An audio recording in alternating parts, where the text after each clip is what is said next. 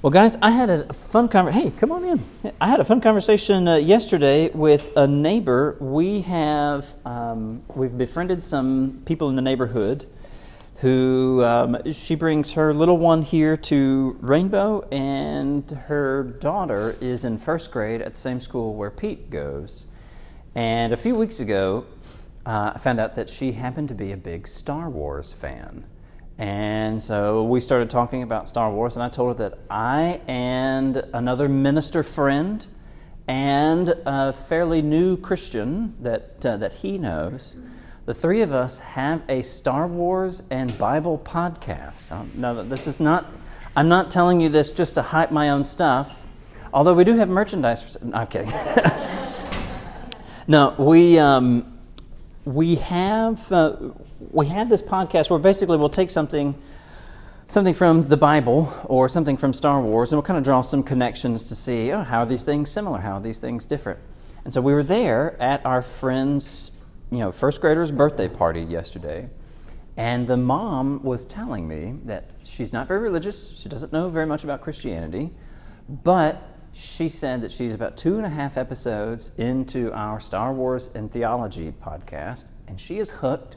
She loves all the neat connections and everything that we're making, and she's learning a lot about Christianity. And that's kind of cool. And I didn't think, I didn't even plan on getting involved in a Star Wars and Theology podcast. I was starting my own, and I just told a friend of mine who I knew was a big Star Wars fan. I was like, hey, it'd be fun if we did an episode one time. And then he took that idea and ran with it. And like a few weeks later, came back to me. He's like, okay, I've got a guy from church, and he and I are ready to do this. And we're just going to launch this thing, and we've already got, like a logo and the theme music and everything. It's like, oh, that's not what I signed up for. But, but I have really been enjoying it. And whenever Linnea and I watch, some of these things that you'll see available on Disney Plus. I mean, everybody here has probably heard of Baby Yoda, right? Okay, all right. It's technically not his name, but anyway, it's popular. So let me ask: is anybody here a fan of Star Wars? Show of hands. Okay, a few of us. All right, good. All right, let's talk about the world of Star Wars. What is it like? What is that world like? How would you compare it a little bit differently from ours? Vast. It's multiple planets. Galaxies, yeah, all over the place. Yeah. It feels kind of silly to say, what is that world like? Right, yeah. The world of Star Wars. When it's worlds, dozens, hundreds, yeah. Keely, you were going to say something? It's sci-fi. Kind of sci-fi. Also, it has sci-fi elements, right? Also some space fantasy, which is slightly different. And I'm not going to nerd us out too much and get into the differences of why Star Wars and Star Trek are inherently different. But yeah, what else? What's one of the most obvious differences in the world of Star Wars from the Force? Yes, the Force. And there are some. When you first see it, did anybody here get to see the original Star Wars when it came out in theaters back in the 70s? Is anybody willing to date themselves? Nobody's willing to date themselves. Okay, we'll just assume that there were... I didn't want to name names. I appreciate you guys. Yeah, didn't want to name names. But when you that very first movie, right, and you get to see this kind of grizzled Alec Guinness and this cool, laid-back kind of I'm too cool for school, Harrison Ford play Han Solo. We see two kind of competing worldviews with Han Solo, and then Obi-Wan Kenobi. Obi-Wan. Now there's a name. Okay, sorry, I'm not going to start quoting all this. And then in the next movie, we see some other competing worldviews with Yoda. All right, how many of you recognize this quote? Han Solo. They're in the middle of they're in the Millennium Falcon, and Han Solo says to Luke Skywalker, "Kid, I've flown from one side of this galaxy to the other, and I've seen a lot of strange stuff. But I've never seen anything to make me believe there's one all-powerful force controlling everything. There's no mystical energy field that controls my destiny. It's all a lot of simple tricks and nonsense." That is a worldview. Han Solo has a view of the world. When I say world, right, I mean reality, existence. He has a view of how things are that, based on his experience, he just doesn't really think there's any business for believing in the Force.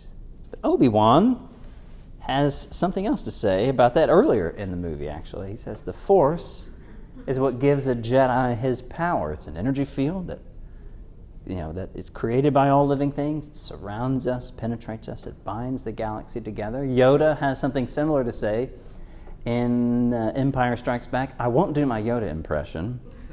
Please. Don't tempt me. Because I got please do and thank you. But Yoda says, life creates it, makes it grow. Its energy surrounds us and binds us. Luminous beings are we, not this crude matter. That's an interesting line. All right, those are competing worldviews. We kind of see that true in Star Wars, but that's definitely true today, right? What are some main competing worldviews in our world today? You have atheism versus just theism in general. Religion versus the secular, yeah. Agnosticism kind of tries to have the best of both worlds, and they usually fail. Yeah. Yeah. There's truth and then there's no truth. Yeah, so Subjective. it's like what we would, I think everybody in here would say, yes, there are things that are absolutely true. And, some of the most extreme postmodernists would say, well, there's nothing that's true. Of course, then the question becomes, is that true? If there's nothing that's ever true, yeah, anyway. There's also, there's religion versus religion, right? Christianity has a certain view of the world that really came to a head for a lot of people in the Western world about 20 years ago on September 11th, where we suddenly realized, some Muslims have a very different view of the world and are willing to act on that in ways that are surprising and, frankly, murderous. Yeah. Jamie, you mentioned religion, or like atheist versus a theist view, and I kind of termed that religious versus secular. I used to think that religion versus secular was generally the case, but I'm not so sure that there can ever be a truly secular worldview. Now, when I say secular, what do I mean by secular? It's kind of non-religious. What? What people think. I just, generally sort of just, people are out there. Yeah, but especially non-religious, right? Like it's attitudes or activities. I was thinking secular is just, if it's not in this book, it can't be taught in school or something like that. Usually people focus more on secular knowledge. Yeah. Than it is, obviously, Christianity or religion in general takes a whole lot of belief, a whole lot of faith. Yeah. It's very different from anything that would have anything to do with religion. You could take secular, and maybe another opposite of the word secular would be something like sacred. Right? Christianity believes very much in the sacred. Secular world, at least, things that don't really have a religious or maybe even a spiritual basis. Yeah. Now we'll get back to why, at a practical level, I don't think a truly secular worldview holds up. When I know people say that they are secular and they hold a secular worldview, I don't think they actually mean that the way that they mean that. And I'll get back to that in just a little bit. All right, the Christian worldview. How does the Bible, according to the Bible, what is our world like? What kinds of things do we expect to find in our world? What is the state of the world according to the Bible? What do you think? Cursed by sin. What's that? Cursed by sin. Cursed by sin. Thank you for using the word curse. Yes, that is the biblical term. Yeah. Under the dominion of man. It is, the world is under the dominion of man. Flesh it out for a little bit, for us a little bit, Jamie. What do you mean by that? Whenever God had created man, he gave power and control over the animals of the sea, animals of the land, birds of the sky, for everything to man. Very much so. Yeah. Yeah. Blessing also states a verse, doesn't it? Like, lean not on man's understanding, but on God's. Yeah, so creation there is creation, right? And it's physical, right? There's stuff, there's people, animals, things, right? But there's also a spiritual component to creation. Okay, so easy question, right? This is not a trick question. According to the Bible, how did the world get here? Okay, yes. This is one of those times where the child Sunday school answer, God made it. That's perfectly appropriate. Yeah. God created the world. Okay, now, was the world originally good or bad? Originally. It was good. Yeah. He said it 7 times. Is anyone surprised it was 7 times? And the 7th time it was very good? Right, okay, yeah. All right. So we know the Bible well enough to expect numbers like that. Jamie has anticipated my next question. Why did God create humans? Well, the idea is to rule with God over creation. I mean, the fact that he talks about, have dominion or have authority, that's royal language. Like, kings and rulers and queens in the ancient world, they would use those kinds of terms to describe their role in their area. Well, we humans were given that same role over the whole earth. That's pretty wild. Now, does the creation account in Genesis 1 and 2, right? Think about Genesis 1 and 2. Does the creation account in Genesis 1 and 2 mention angels or anything else like that? Doesn't it mention, or that's not the verse that says, let us mention Jesus? Stella, that's interesting. Have you been looking at my notes? In Genesis 1 and 2, is there any explicit mention of angels or anything else like that in those 2 chapters? No, there isn't. Their existence is implied, but their creation is not shown, or you could say maybe it's off screen, right? Let's turn to Genesis chapter 1, verse 26. And when I was putting together the idea for this whole class, I had no idea how often I was going to have us come out of Genesis chapter 1. But there's just so much good stuff in here. And since this is a class for people who are either new or beginning their Christian faith, maybe it's good to start at the beginning.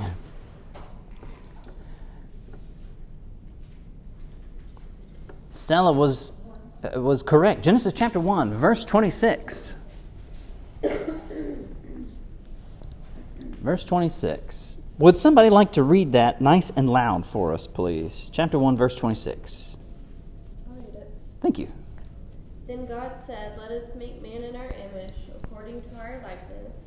Let them have dominion over the fish of the sea, over the birds of the air, and over the cattle, over all the earth, and over every creeping thing that creeps on the earth. Very good. Abby, will you read again just the very first part of what God says there? Just that first little phrase. Let us make man in our image. Let us make man in our image. Have y'all noticed that before? Let us. Let us. Who is he talking to? I've always presumed it was the Trinity. Could be the Trinity. That would make sense. Yeah. Would ancient Israelite readers have understood this as the Trinity? Probably not. Probably not. Because, we definitely have God and the Holy Spirit, right? Verse 1. The Holy Spirit's hovering over the face of the waters. There's a lot of cool stuff about waters in the ancient mindset being a place of like chaos and disorder. And so the Holy Spirit's hovering over that, bringing order and life and peace and beauty and goodness out of that. Oh, man, it's cool. It's really cool. But, so we've got the Holy Spirit and we've got God. They show up in the first 2 verses.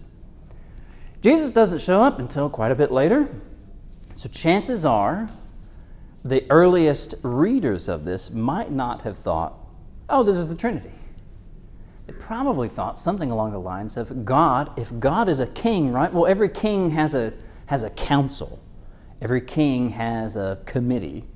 They have a group around them. They probably thought this is a divine council. There are other spiritual beings that God would be talking to. Now, if you fast forward all the way to something like Colossians chapter 1, verses 15 through 20, Paul takes just a little bit of time there to talk about how God, working with Jesus, created all things. And so a Christian view of Genesis 1, specifically verse 26, would include Jesus.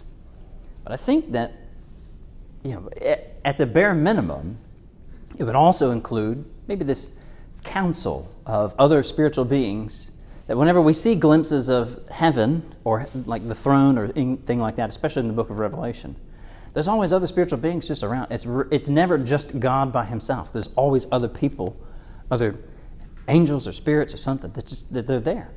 Now, to understand in the beginning, let us, you don't include Christ in there? I think a Christian view of that is, yes, Jesus is there. So I think Jesus is there. But I think the earliest Israelite readers, they probably wouldn't have thought, this must be God's Son. They probably wouldn't have been aware that Jesus was there. They would have correctly been aware that there are other spirits around, other angels and folks like that. True, because 1 John 1 does indicate that Jesus was there. Yes. And so yes, he would be there. We know it now. Right. That was one of those things. And again, God in his wisdom doesn't show all his cards at once. Yeah. So I think we can look back and see that it's there. But creation is spiritual.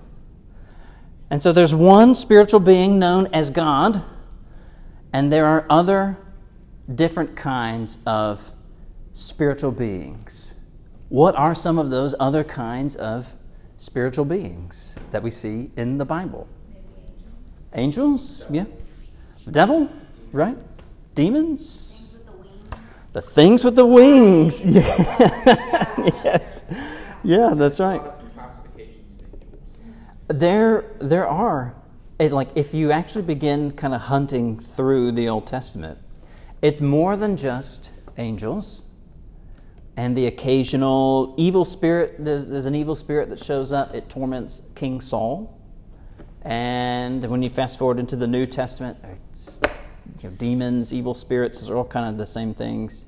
They're everywhere in Jesus, in the Gospels. But we have, we're called cherubim and seraphim. Yeah, and seraphim is more than just a salon, okay? Sorry, is that only a thing in Nashville? Sorry. Sorry, I thought it was like a chain or something. Apparently, it's just a local salon that my mom likes to go to. Okay. And then there's the monsters, right, in Daniel's visions, right, book of Daniel, the book of Revelation. Yeah. According to the Bible, this is another obvious question.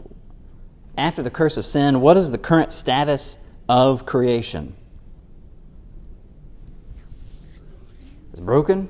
Who is lost? Who is currently ruling the world according to the Bible? I think that's right.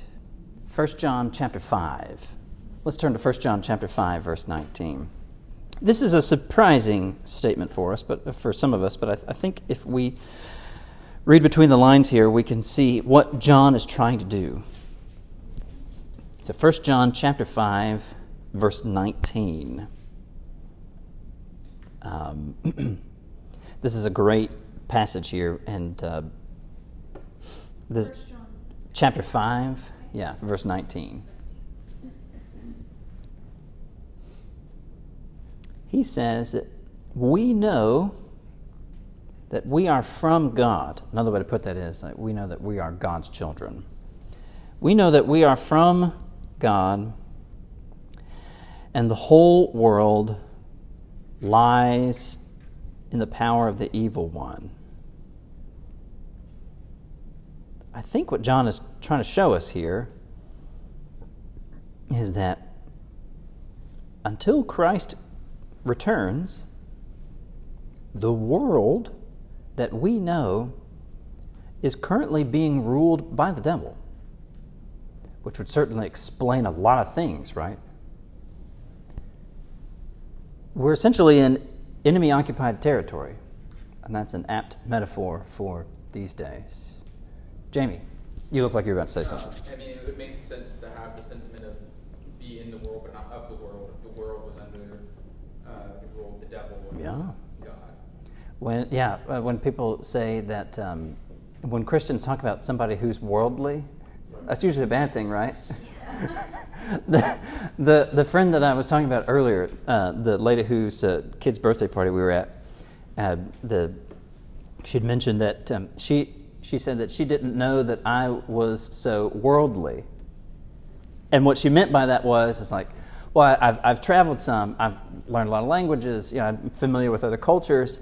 But when she said that, my first thought was, oh no, I've been found out. Yeah, it's like, what did I do? Yeah. No, but she obviously meant something else besides that. But when Christians say worldly, that's rarely a good thing.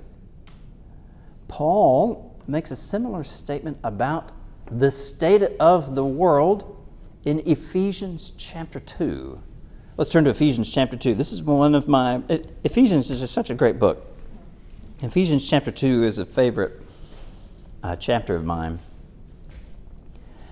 So Paul makes a similar claim about the world, particularly about humans and how they relate to the world, in Ephesians chapter 2, verses 1 through 3.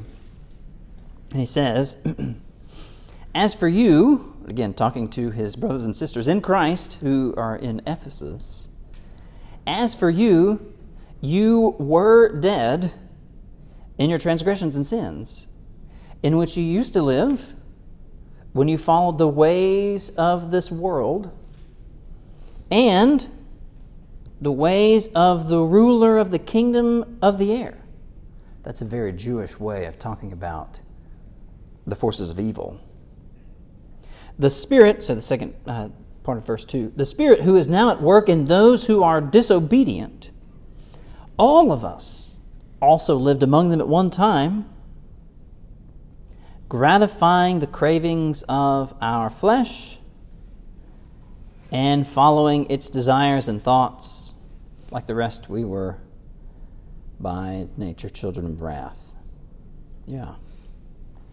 That's kind of like, I know earlier mentioned like who controls the world or who is the leader of the world, and they mentioned Satan. But when I think of that, I think of the flesh. The flesh controls the world.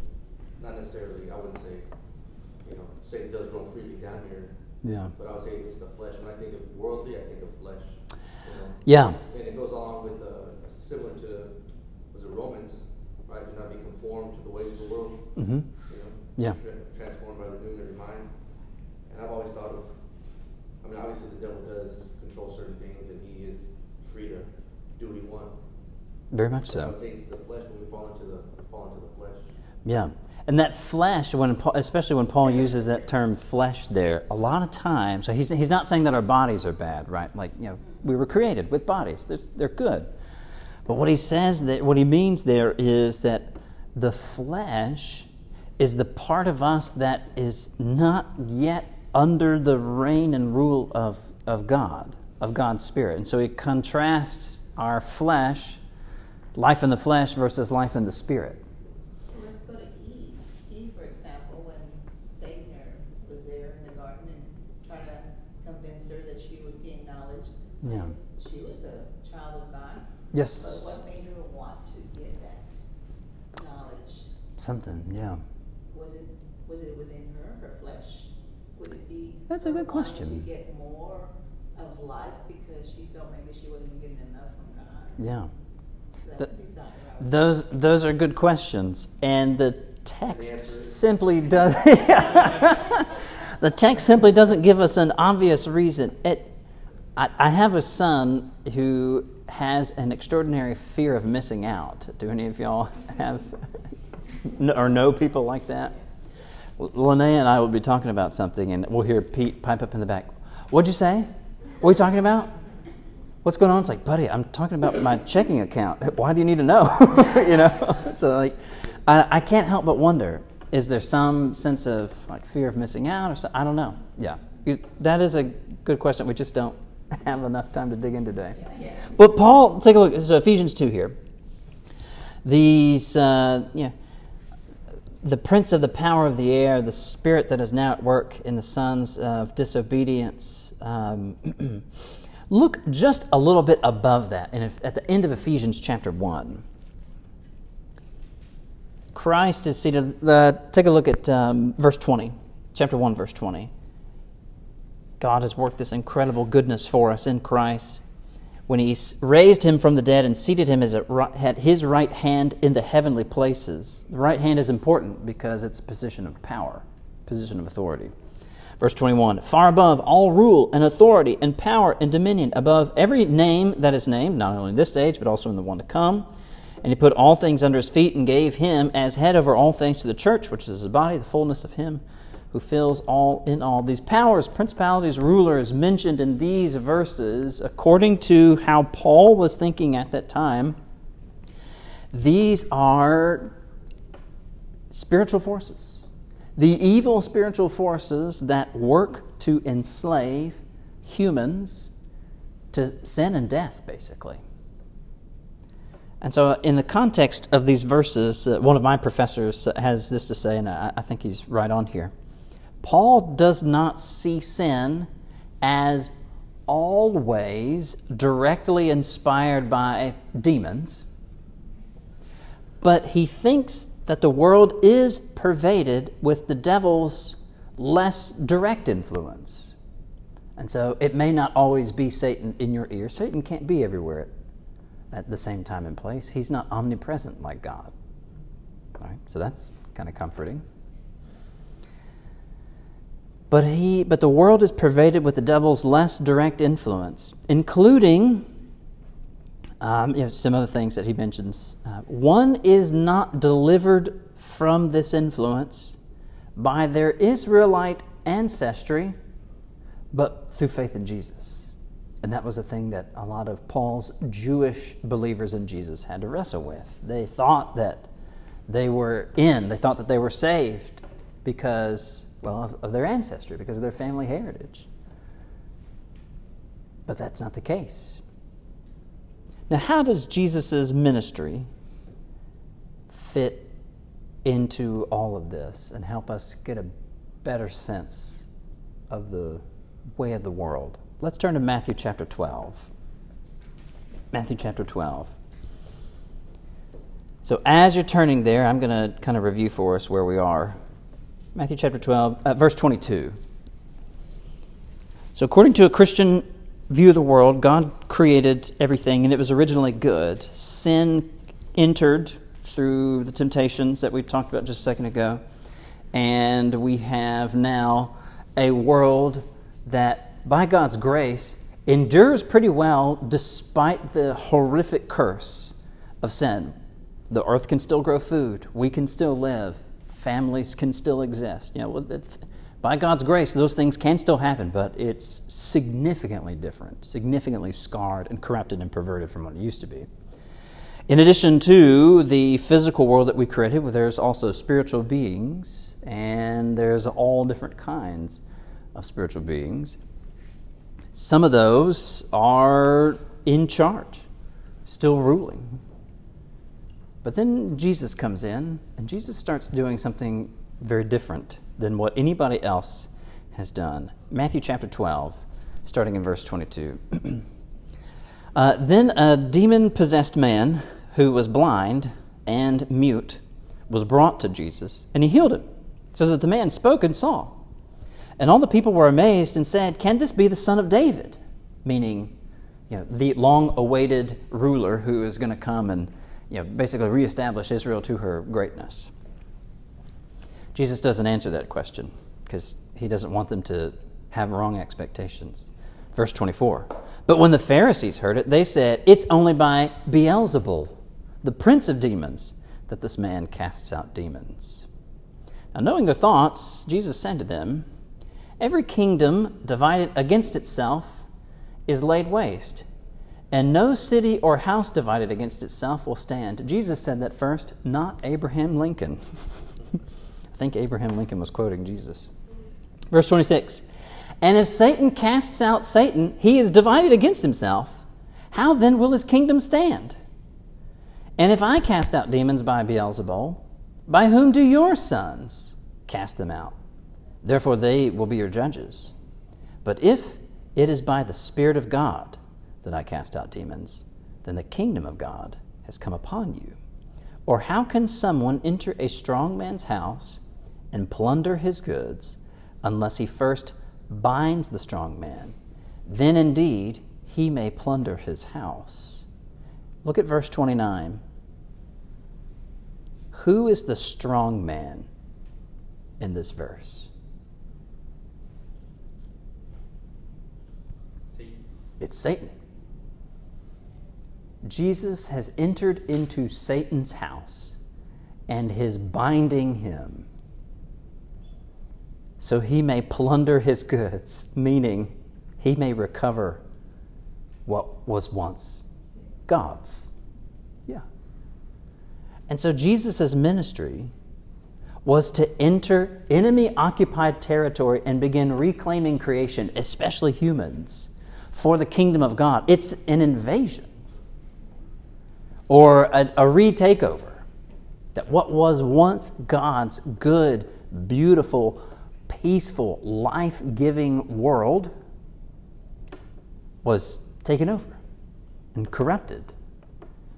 And Jesus' ministry, most clearly seen by him kicking out demons. One ancient way of talking about casting out demons was to say that you were binding them, meaning that you were kicking them out of a host and imprisoning them, awaiting for final judgment. And so that's why Jesus uses this term like, well, I've got to come in and bind the strong man. I've got to rough up Satan, handcuff him and hog tie him in the corner, and then I can clear out his stuff because he's taken what was mine. And that is the Christian worldview. In a nutshell, as wild as it may seem, if you aren't a Christian, but everybody could look at, even somebody as rabid and atheist as Bill Maher, is that a name that anybody recognizes? Okay. Even he can talk about evil. He describes China's human rights abuses as evil. And here's a guy who has no love for religion whatsoever, but he can still use a term like evil. And so Jesus' ministry, if you want to know the Christian worldview, I think one easy way where you can go to it is here in Matthew chapter 12. That what Jesus is inviting us into is very much a takeover, an invasion, that you're entering enemy-occupied territory. And it just so happens that the weapons of this kingdom are unlike how the rest of the kingdoms of the world fight. And you can look to any number of places, notably Ephesians chapter 6 and the armor of God. Righteousness, hope, salvation, the gospel. That's pretty neat. But right here, as we wrap up, I mentioned earlier about the secular worldview and how I don't think that really pans out. So according to a Christian worldview, nothing is purely, truly secular. According to a Christian worldview, we're being led by the Holy Spirit into either greater Christ-likeness or we're being influenced to varying degrees by evil spiritual forces. And it could just be the evil that sin itself has when it's rooted in your heart, the flesh leading us to those things. So claiming, like some secular people do, claiming to reject all religion leaves kind of a spiritual vacuum, and I think ultimately leads the secular person, leaves them at the whims of these evil spiritual influences. And so at a macro or geopolitical level, this tends to look like the replacement of worshiping God with worshiping the government or the state or the leader, like with Soviet Union, or Communist China, Communist North Korea. If you look at the devotion that the hyper-nationalists have in each of those places, the devotion that they feel for their leader, it's almost religious in quality. And you'd expect these guys to start singing hymns and songs, and they often do. They often do. So So worship doesn't mean you have to go to a building once a week to sing to your favorite dictator. Devotion can take many forms, and unfortunately, they deceive us into giving our allegiance and our loyalty to something other than the kingdom of God. So, Christian worldview. There it is in a nutshell. And according to the Christian worldview, there's no such thing as a truly secular worldview, despite how much your most ardent atheists might try to argue with you. So, guys, I really appreciate y'all's time. We will see y'all next week for a really fun lesson where we're going to talk about